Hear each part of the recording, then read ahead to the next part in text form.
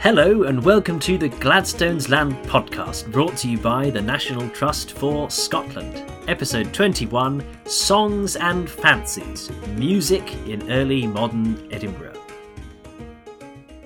Well, hello ladies and gents, welcome back, and it's good to have you again here at the Gladstones Land podcast. I'm Thomas. And I'm Kate. Hello Kate, how are you?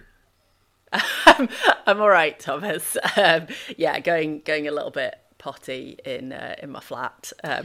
Been doing a lot of historical sewing, but historical sewing.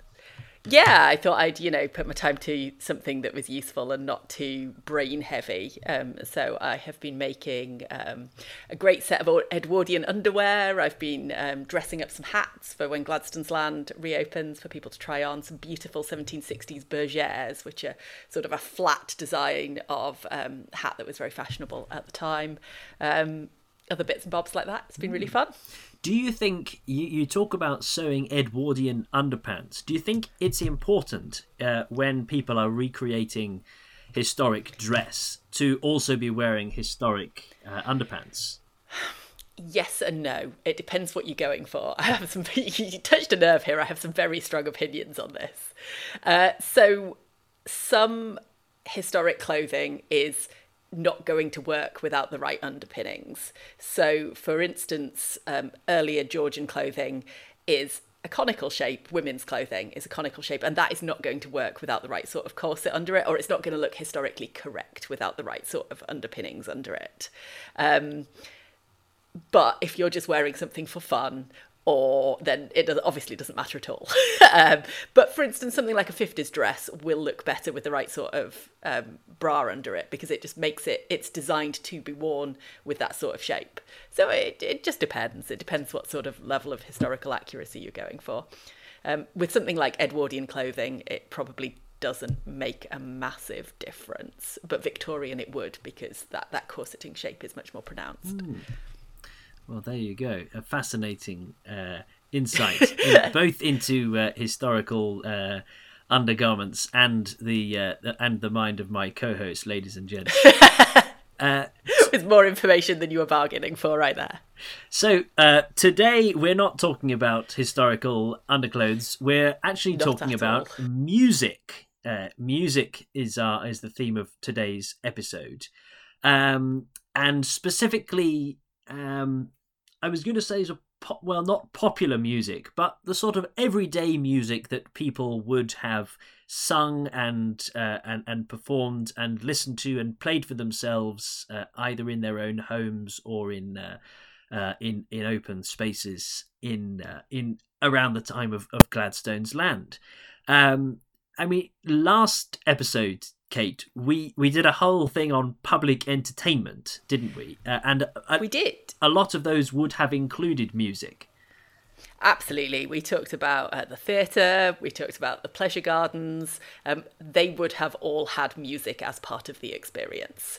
And again, when you look at the London pleasure gardens, which we have a much better record of, there are actually records of the concerts that were taking place, the sort of music that's being played there. So we know that certainly, and that was much more 18th century focused, and today we're going to be looking a little bit more at the 17th century, but it was still incredibly pervasive in people's lives. It was on the street, it was in the taverns, it was in people's homes. So music really was a huge part of what people were experiencing in their daily lives. I suppose it's it's another one of these things that people can make reference to today, isn't it? That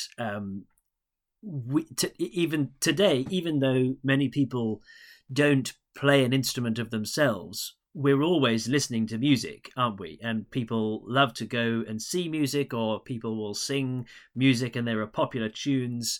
And it's always one of those things that really allows you to position yourself in a particular culture or place or time, isn't it? All you need to do to set a film or a television episode or something like that in the 50s is to get the music right. Yeah. 30 seconds of rock around the clock and roll, and you're there. Yep.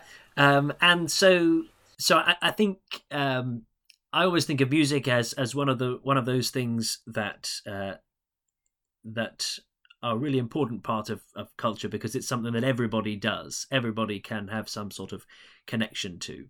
And I suppose it's exactly what we were talking about in the food episode, whereas we can't be exactly sure what Edinburgh smelt like in the 17th and 18th century. We can recreate the foods, and to some extent we can recreate some of the music as well. So it's this wonderful insight into what people are actually hearing at this period. That's absolutely right, and thank you, Kate. That's a really good segue into the main feature of our discussion about music, which is our interview slot for today, which is an interview I recorded earlier in the week with a friend of mine, James Ritzmer, who also happens to be a musicologist and an expert in early 17th century music. So here we go. Let's have a listen to that.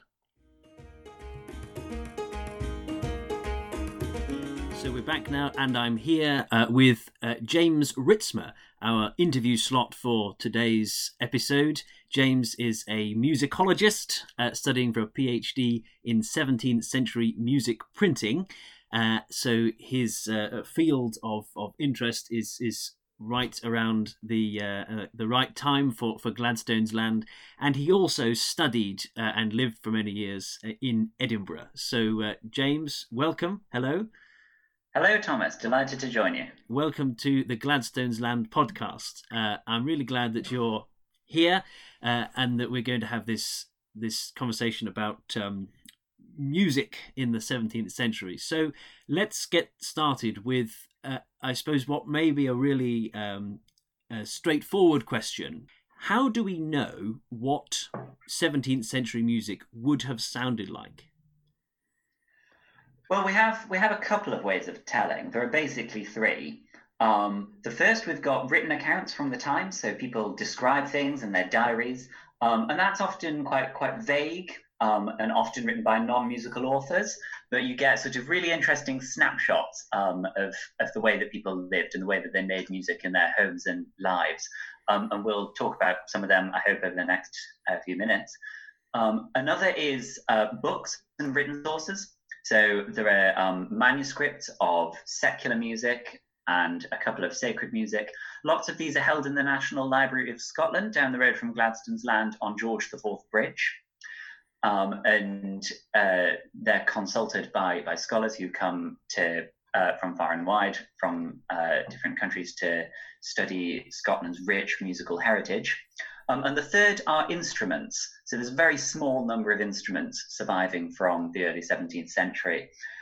One great example is an instrument from the National Museum of Scotland, which tallies really well with the time period of Gladstone's Land's reformation in 1617. And that's a set of virginals, or a small harpsichord from the early 17th century.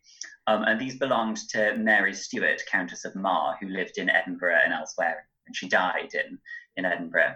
And it's a really beautiful keyboard instrument, which you could go and see in the museum. It's got painted interior casework, and it's quite a richly appointed instrument. So that's worth a good look when the museum reopens after the present malady. And I suppose we can use these instruments, surviving instruments, and books and sheet music that survives from the time to recreate the music that they would have played. Is that right? Indeed, yeah. So the three of those things together inform the way that we understand music to have sounded in the period that Gladstone's Land was functioning as a house.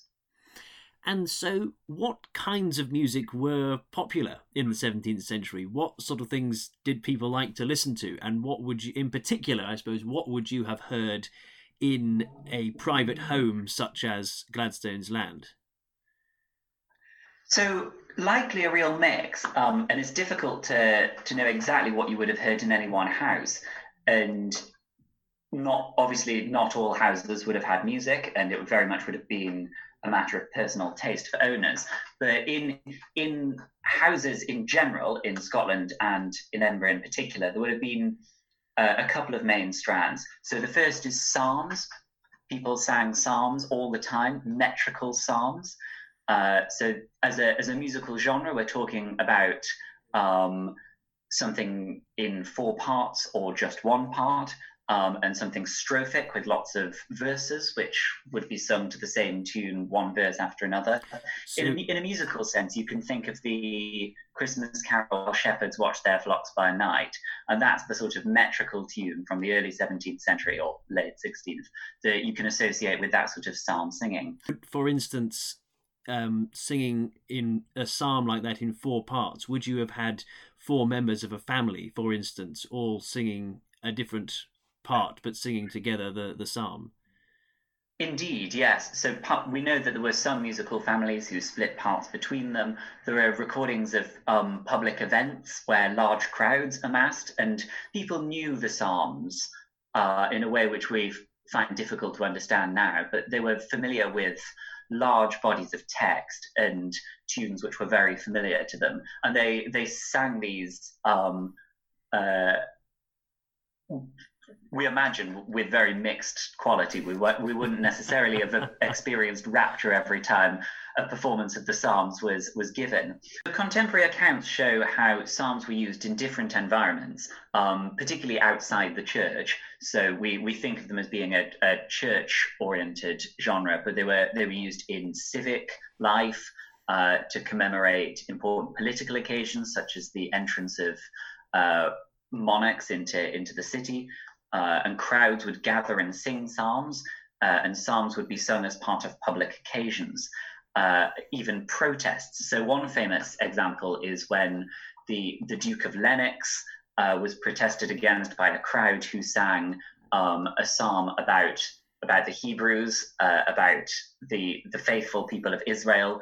And the Duke of Lennox, who was a Catholic who'd come across from France, was very much being protested against by this crowd of people who were sort of making their point of Scotland being a faithful Protestant nation. So that's one example of how psalms came to the centre of public life.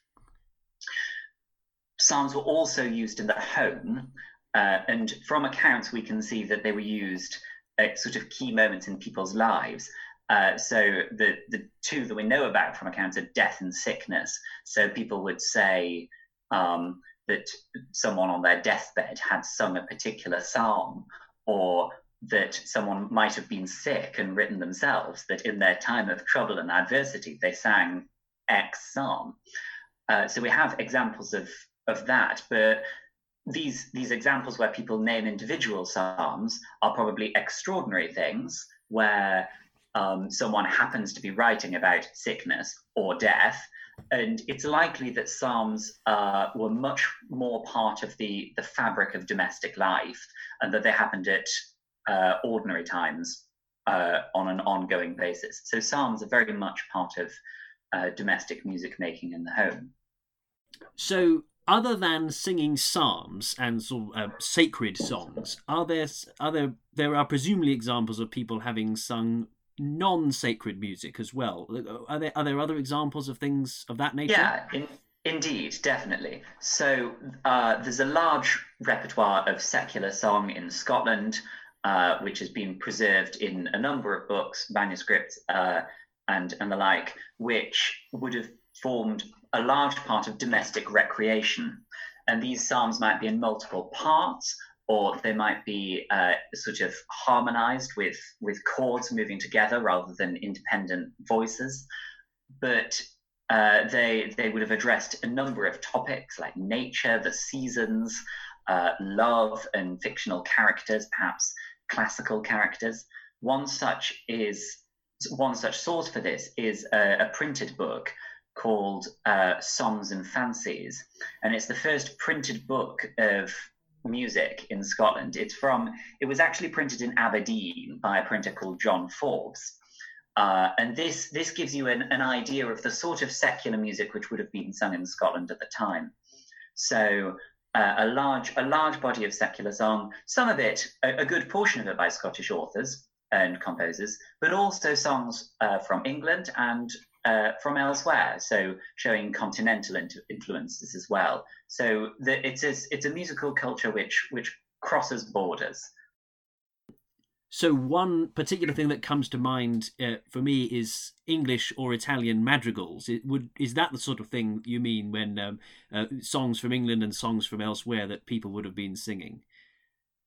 Very much so. So to take John Forbes's Songs and Fancies, that printed book again from 1662, you can take that as a snapshot of lots of the music which would have come before it. And one of the madrigals in that, appropriate for this time of year, is Thomas Morley's Now is the Month of Maying. And that was clearly part of the repertoire that was represented in that printed book. And that exists in other manuscript or handwritten sources associated with Scotland from before that period. So the madrigal and other such forms in a sort of multi-part style would have been part of that repertoire, indeed. So it sounds like a real mix. How much of this music was distinctly Scottish? Then do we know? So Scottish music is sort of represented in different ways. So in terms of genre, sort of types of composition, there's relatively little which is specific to Scotland itself because it has a very very porous musical culture with continental Europe and England. In terms of genre, it obviously has native folk song.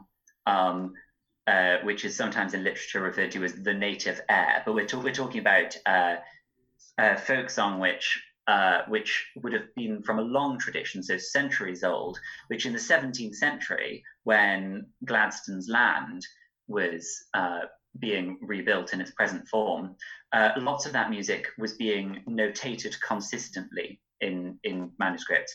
And the 17th century is where folk song really starts to become standardized is the wrong word, but move into the body of written music for people to perform. And it wasn't always protected in its original form. So lots of things were recorded in different ways. You get Scottish songs which are obviously vocal pieces of music, which are then arranged for 17th century instruments like the viol and the cittern and the lute. And do we know about any Scottish composers from the time? We do know about Scottish composers. So there are a couple of small names from around lowland Scotland. One is someone called Duncan Burnett, who composed keyboard music.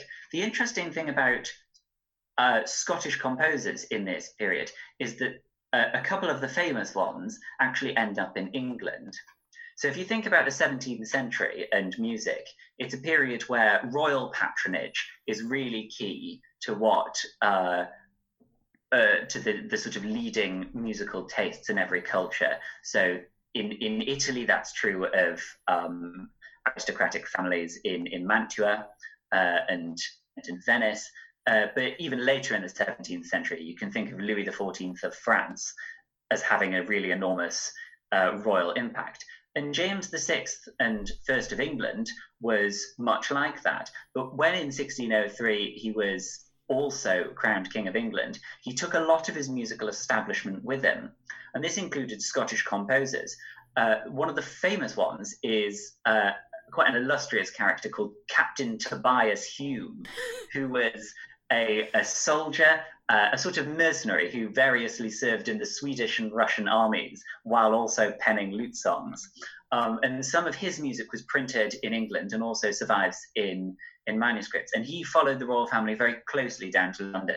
And even when he had some of his printed music published, he dedicated one of those sets to the Queen, Queen Anne, and gave her a physical book which has his inscription in the front. So there were Scottish composers like Captain Tobias Hume who moved to England. You've given us a really, really great overview of the sorts of music people would have listened to in Gladstone's land, if you like, the domestic leisure music of the gentry. And we talked about psalms at the beginning. That was really fascinating. I suppose my last question is, how would the music in Gladstone's land have compared to the sorts of music that other people were listening to elsewhere in Edinburgh? Okay, so outside Gladstone's land, in the street, for example, one of the things which people would have heard a lot were ballads. Uh, Ballad sellers would sell what we call broadside ballads, which are large printed sheets with a song on, and this would have verses, and they were songs which related to political affairs or things which were happening at the time, or sort of elements of local culture. And ballad singers would sing these songs sometimes as a way of selling the printed sheets, but they would also sing and perhaps be given money. And they're associated, unlike the music inside Gladstone's land, which we've talked about, they're associated with quite low social capital. So they're the early ballad sellers are the early 17th century vagrant and problematic person in the street, if you will. So as I said, they relate to all sorts of political affairs. One example is the Marquis of Montrose, who was one of the people executed at the end of the first of the civil wars in England and Scotland, whose big monument is in St Giles. And there were contemporary ballads detailing his capture and execution and that sort of thing. So they would sort of comment on affairs of the time. And the sheets which people sold, the broadside ballads, lots of them still exist, and you can see them, and they're a great insight into that sort of element of musical culture. Often they just have the text, the words. Sometimes they would say to be sung to this tune, and there's an enormous repertoire of tunes which we don't necessarily know about, or some that we do know about, which people would sing the words of the ballad to, knowing the tune already. And a very small number of them have printed music on them. And in a couple of cases, this printed music is entirely fictitious. So the printer, to make it look like the ballad was a musical piece, they would just print some notes at the top of the page. But often this had nothing to do with the tune that you were actually meant to sing it to, and was often just musical nonsense. But that was sort of all part of the visual element of the ballad. So ballads you'd hear in the street. Elsewhere in Edinburgh, there are... Oh, sorry. Oh, I was just going to say, so that's a bit like today there might be sorts of popular tunes that people know, and you might say, well, here's a sheet of paper, sing this to the tune of Auld Lang Syne or the Grand Old Duke of York or whatever, and people would just know the tune. Indeed, yeah. So it's tapping into this memory of tunes, and the notation often doesn't correspond to that. Elsewhere in Edinburgh, there are song schools. These are a really important part of musical culture in Edinburgh. There were schools for teaching children how to sing music, and they have their origin before the Reformation, when children would have been taught to sing sacred music for the Catholic Church. After the Reformation, James VI tried to refound them in the late 16th century, and they're a really interesting element of musical culture in Edinburgh because they sort of come in and out of existence. Scotland in the early 17th century was plagued by periods of inflation, and often they would give money to establish song schools, and then the money which they'd given turned out to be worth very little, or there was insufficient means to keep them going. So lots of the song schools sort of sprung up and then immediately collapsed. But there are three main ones. There was one in St Giles. There was another at the West Kirk, which is now St Cuthbert's Church on Lothian Road, and the third was the Nether Bow, or the song school near the Nether Port, the gate at the bottom of the Royal Mile near the Canongate, where the World's End pub is. And there was a third song school there where music teachers taught children how to sing music in the post-Reformation style. The only thing we haven't really talked about is organ music, or church organs. And one reason I want to mention this is that we the one musical anecdote that we could come up with relating directly to Gladstone's land is something to do with a a resident of Gladstone's Land who we've talked about on this podcast before, William Struthers, who was one of the ministers at St Giles. And apparently there's a story that when James VI came back from England, the one time he came back to Scotland after becoming King of England, he installed a new organ at Holyrood House. And this apparently caused great dismay throughout the land. And I read somewhere that William Struthers preached a sermon where he condemned the installation of this new organ. You said that you were able to furnish us with some details about this story. Indeed, yeah. So the Chapel Royal in Holyrood Palace refers to both the Royal Chapel and the institution of clerics and musicians who are associated with it. And at a number of times in the 17th century, it was attempted to be refounded. Obviously, with James moving to England, that sort of immediate royal patronage was lost. But there were several attempts made to re-establish the musical tradition in Holyrood. And the first was in 1617, and a large part of it was the erection of this organ that you mentioned. So great to be able to relate that key musical transformation in the history of Edinburgh's musical life to Gladstone's Land directly. That's a really nice link to be able to draw. In 1617, the chapel was refurbished. So they erected new stalls for all of the clergy and the people who sang and prayed there. They were large, ornate wooden designs, which were fitted with images of angels, which were then painted gold. They were gilded. And at the centre of the chapel was this organ, which was built by an organ builder called Robert Dallam, who is a sort of turn-of-the-century English organ builder who did at times do foreign commissions, one of which is a famous trip and ill-fated trip he made to Turkey, where he made an organ so popular that he wasn't allowed to leave and he had to flee. But Dallam came to Scotland and he made this organ in 1617. And it was fitted into a case which was designed by Inigo Jones, the classical architect, who was so formative in the foundation of Baroque architecture in Britain. And it was put in a case by Jones, and as you say, met this frosty reception. Okay, so that was the first attempt to refound the chapel under James I. But in the 1630s, another attempt was made by Charles I, who appointed a man called Edward Kelly as the director of the chapel. His role was formerly precentor, but he was in charge of establishing the music again. And this is this sort of good point in the history of the Chapel Royal, or at least it begins as a good point.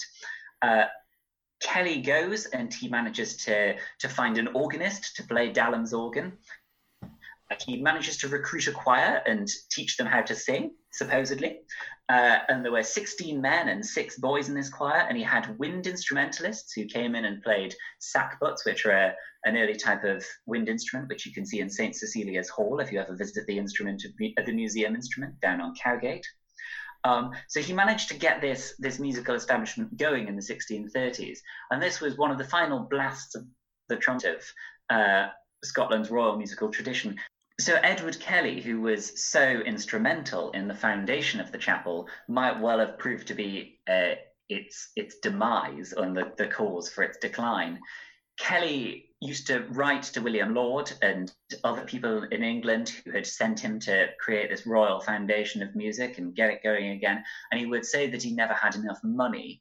And this is likely the case because of what we know of inflation, that the money which they'd given to establish it mightn't have materialized and it would have become worth less with each passing year. But historians have looked at Edward Kelly, and it seems likely that he might actually have been pinching some of it himself. And as prices went up, he seems to have milked the situation for all it was worth. And there's the suggestion that he was embezzling it. So sadly, this final blast of the trumpet of royal church music in Scotland might have come to an end from the person who so enthusiastically tried to form it. Well, James, this has been a really fascinating discussion and very enlightening for me about the different kinds of music, both in a domestic setting, a private setting, and also some of the kinds of public music that you would have heard in 17th century Edinburgh. So thank you very much. It's been thank you very much for having me. It's been great to talk about it.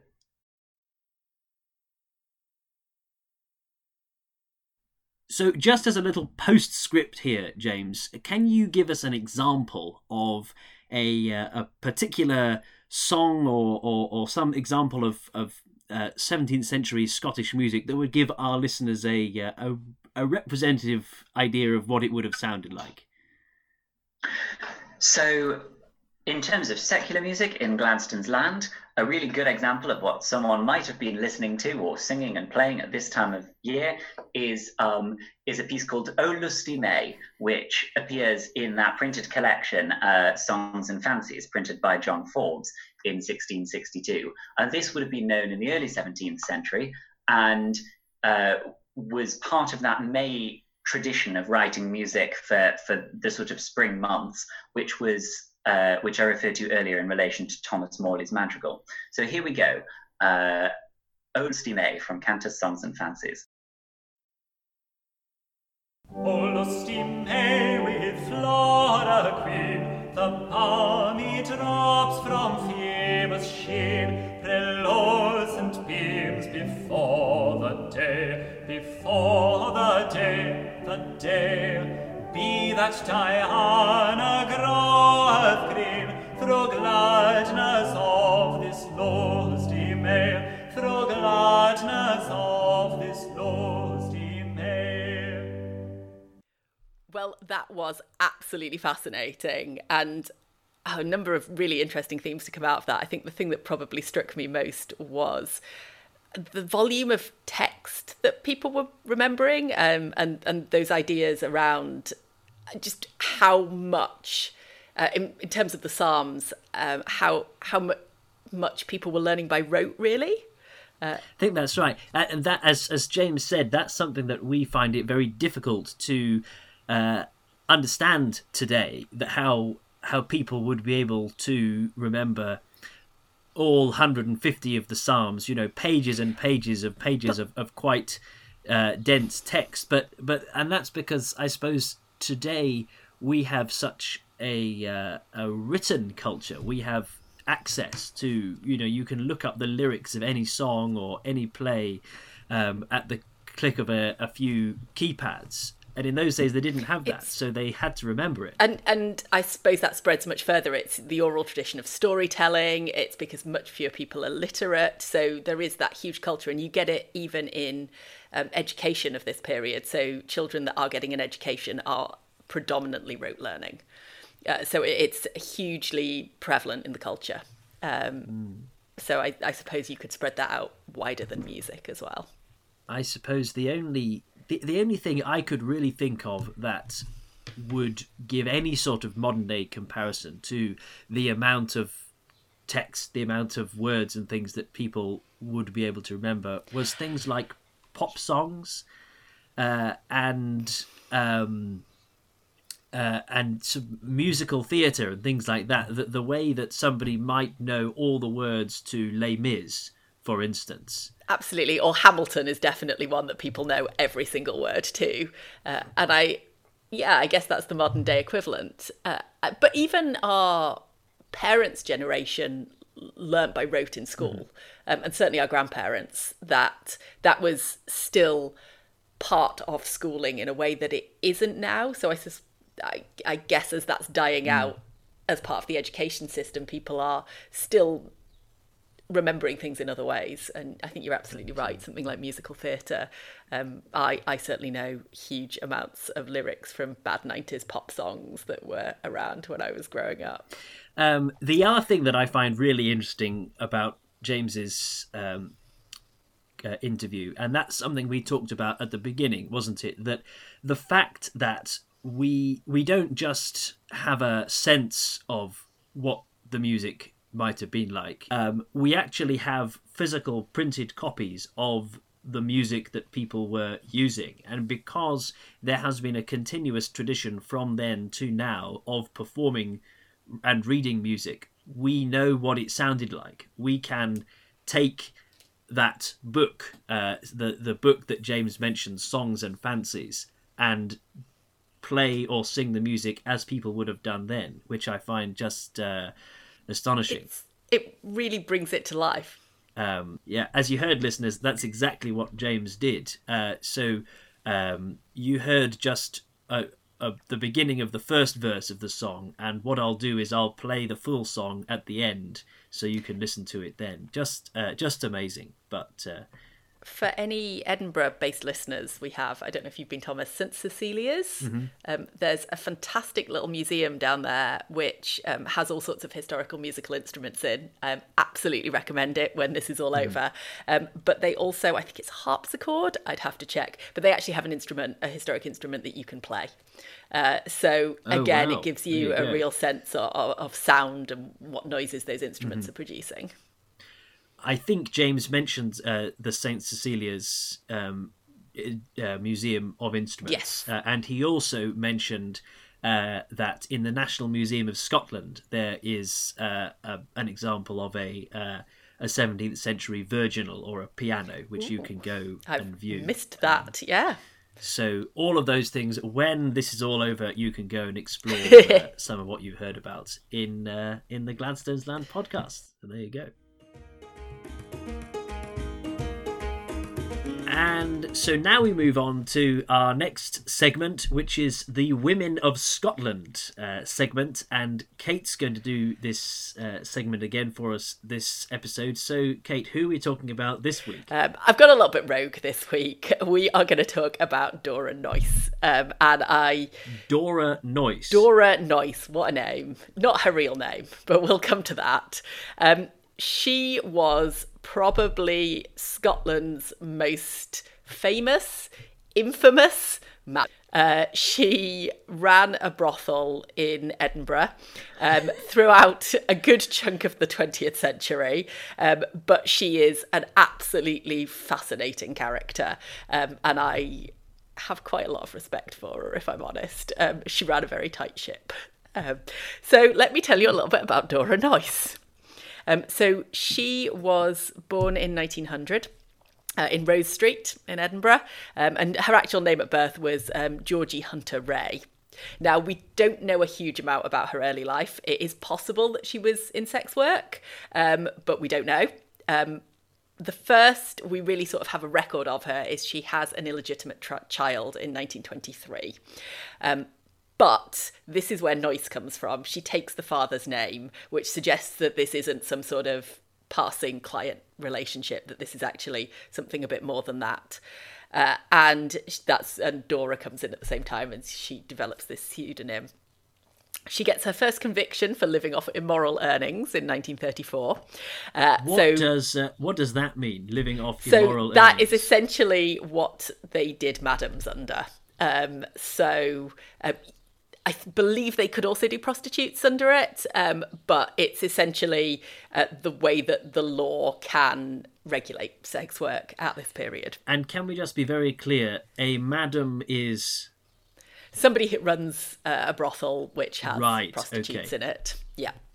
And we certainly know by that point that she's adopted a high-end Morningside accent, so she is moving up. So what she's been doing for that time, we're not quite sure. But we certainly know by the end of the Second World War, she is running a brothel. And it is in Danube Street, 17 Danube Street in Stockbridge. So it's a nice area. And that she runs that until 1977. She has Danube Street is one of the smartest addresses in town, actually, isn't it? Yep. It does get smarter during that period. But certainly by the 70s, it is very smart. So you can imagine how that went down with a brothel in the middle of it. But because she ran quite a tight ship, certainly some of the nearby residents seem to have had quite a lot of affection for her, but we'll come to that.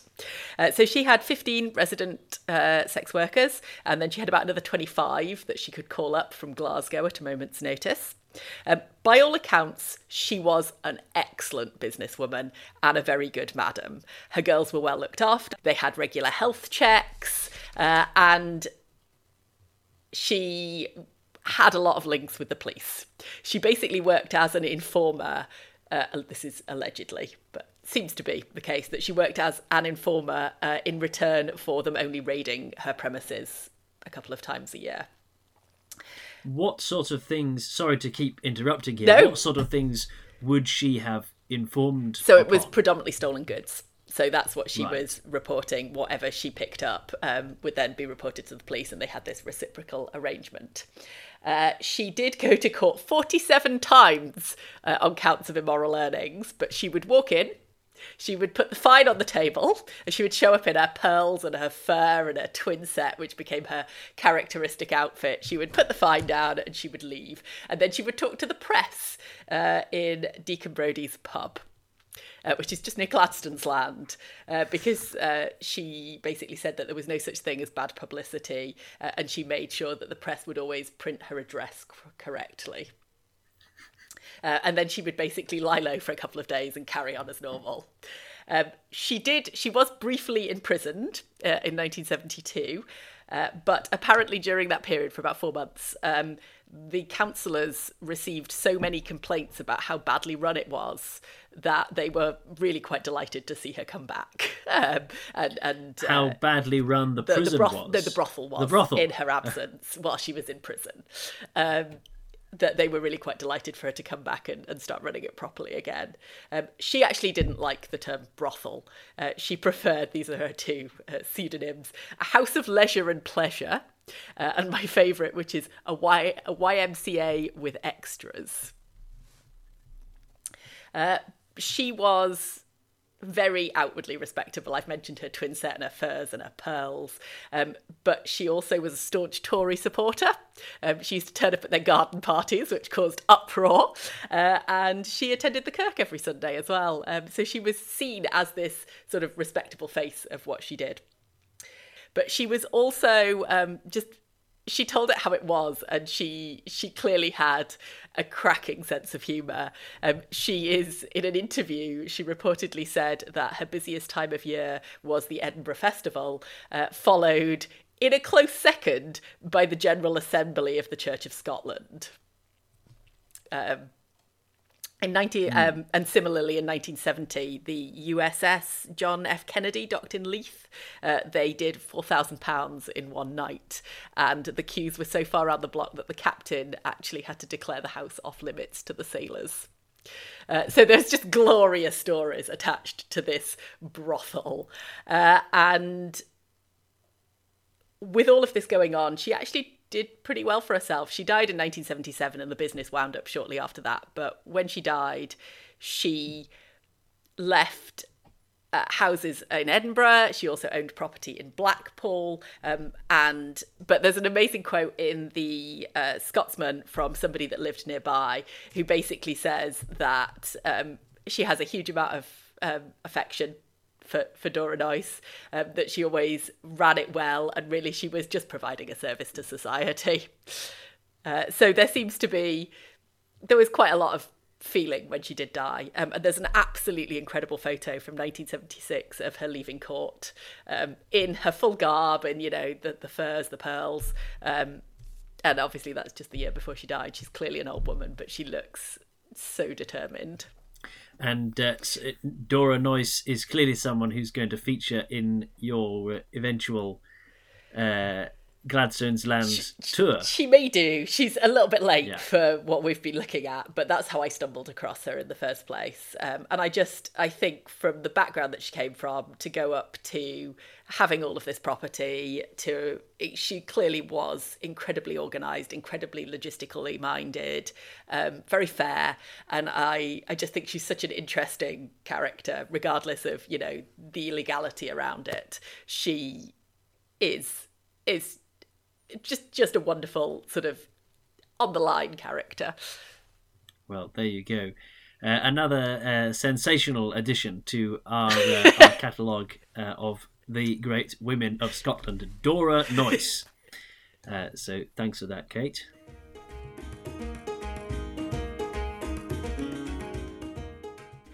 So we are on to our last bit of the podcast today, and that is the what are you reading this week?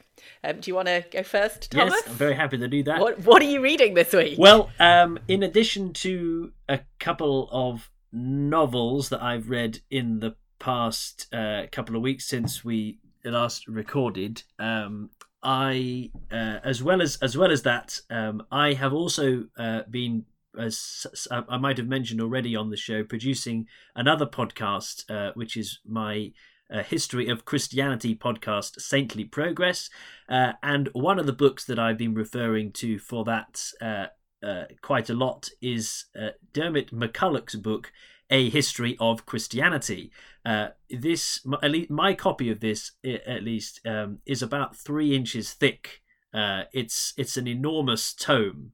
It's not actually it's not a reference book. It is a beginning to end prose work, but it's not something that I could conceivably think that you would read from beginning to end, because it's just so big.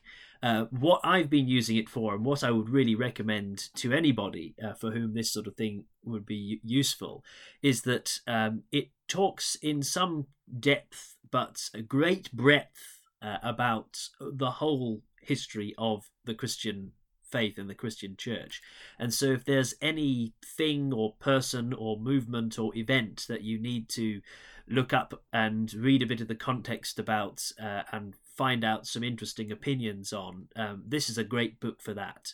So and really it's been so useful for me for that purpose, and I can't recommend it highly enough for people who are interested in Christian or church history. So there you go, that's my entry this week, Dermot McCulloch's Doorstopper, A History of Christianity. And Kate, what are you reading this week?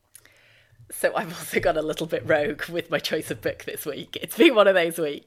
The book that I've picked, or the book that I'm reading this week, I thought I would veer away from all the history of sex things that I've been reading. And this is a little bit different. It's got a bit of history in it. It's called Explore Everything, Place Hacking the City. And it's by Bradley L. Garrett. And it is about urban exploration. And for those of you that don't know what that is, it's sometimes shortened to Urbex if you're feeling a bit cool, maybe. And it is essentially going into abandoned buildings. They take it a little bit further in this and actually go into things like building sites. But predominantly what it is going into empty, derelict, abandoned, unused buildings.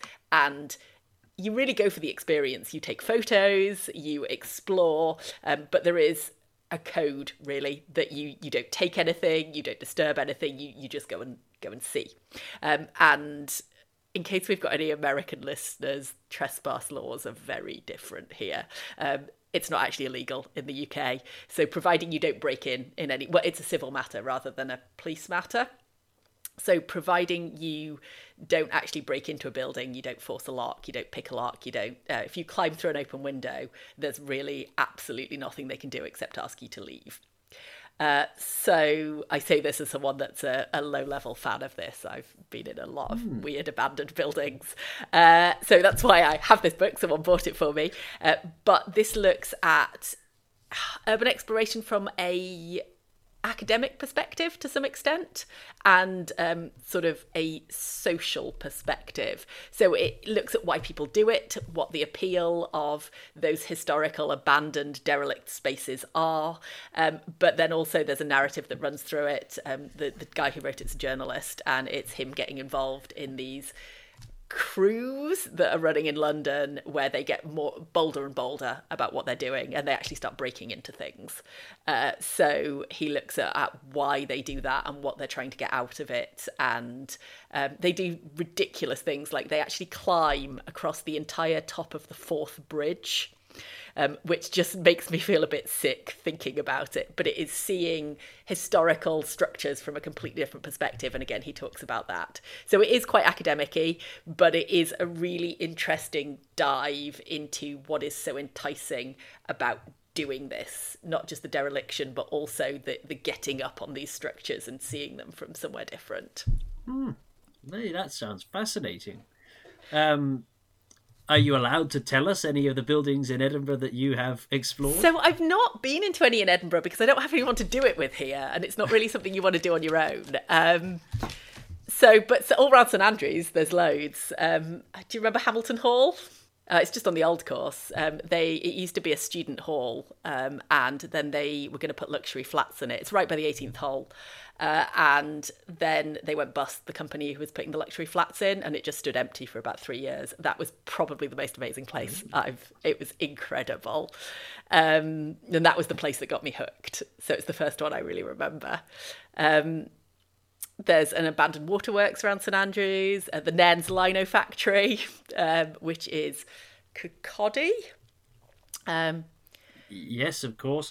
Kirkcaldy, famous for the production of linoleum. Yes. There's a BBC documentary on it entitled "The Town That Floored the World."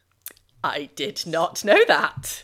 But yes, the Nairn's Lino Factory is amazing. There was about 8 stories, and the top floor, which is the roof is starting to go, but is basically you can still see where it was a lino showroom. Wow. So it's still got all the dividing walls. You can see the floors, and it's in little segments. And then the back section of that was the staff canteen. And it's still got, like cut out pin-ups stuck on the wall and like the old benches. Really interesting. Wow. Another fascinating. Yeah, no, and I think this has been really interesting, this book, because it's articulated some of the reasons that I love it. And I, of course, love all the history associated with it, but I love that real sense of sort of nature reclaiming places and decline and the stories that tells you, like why they were abandoned in the first place. And what's the book called? It is called Explore Everything, Place Hacking the City. Right. Well, that's two books, reasonably similar in content, of course. Bradley L. Garrett's Explore Everything and Dermot McCulloch's A History of Christianity. So there you go. Those are our book recommendations this week. Mm-hmm. So that's all we've got time for today on the Gladstone's Land podcast. We are continuing to produce the podcast over the next couple of weeks, and we'll probably continue to do so until the lockdown eases in any serious sense. So if there are subjects that you would like us to discuss, then do get in touch. You can tweet Gladstone's Land. You can find it on Twitter, and you can also email me, Thomas Henry Ware at hotmail.com. Do get in touch. We'd love to hear any thoughts you have about the podcast. And if there's anything you'd like us to cover, then we will endeavour to do so. Absolutely. What else? Please, if you like this and you haven't done so already, then please do leave us a review on iTunes or Spotify or wherever you get your podcasts. It really does help other people to find the show, and that can only be a good thing if you like it. So there you are.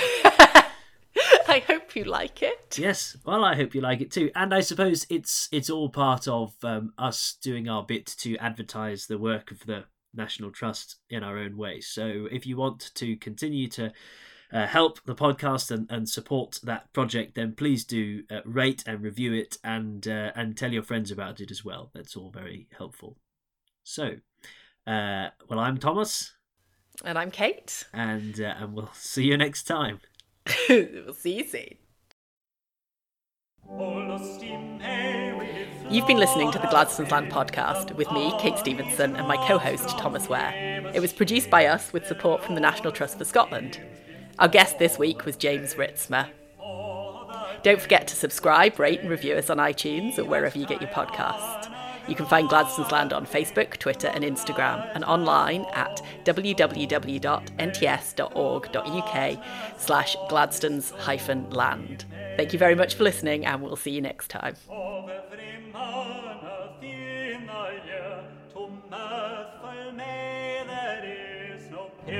Her glistening garments are so gay, they are so gay, so gay.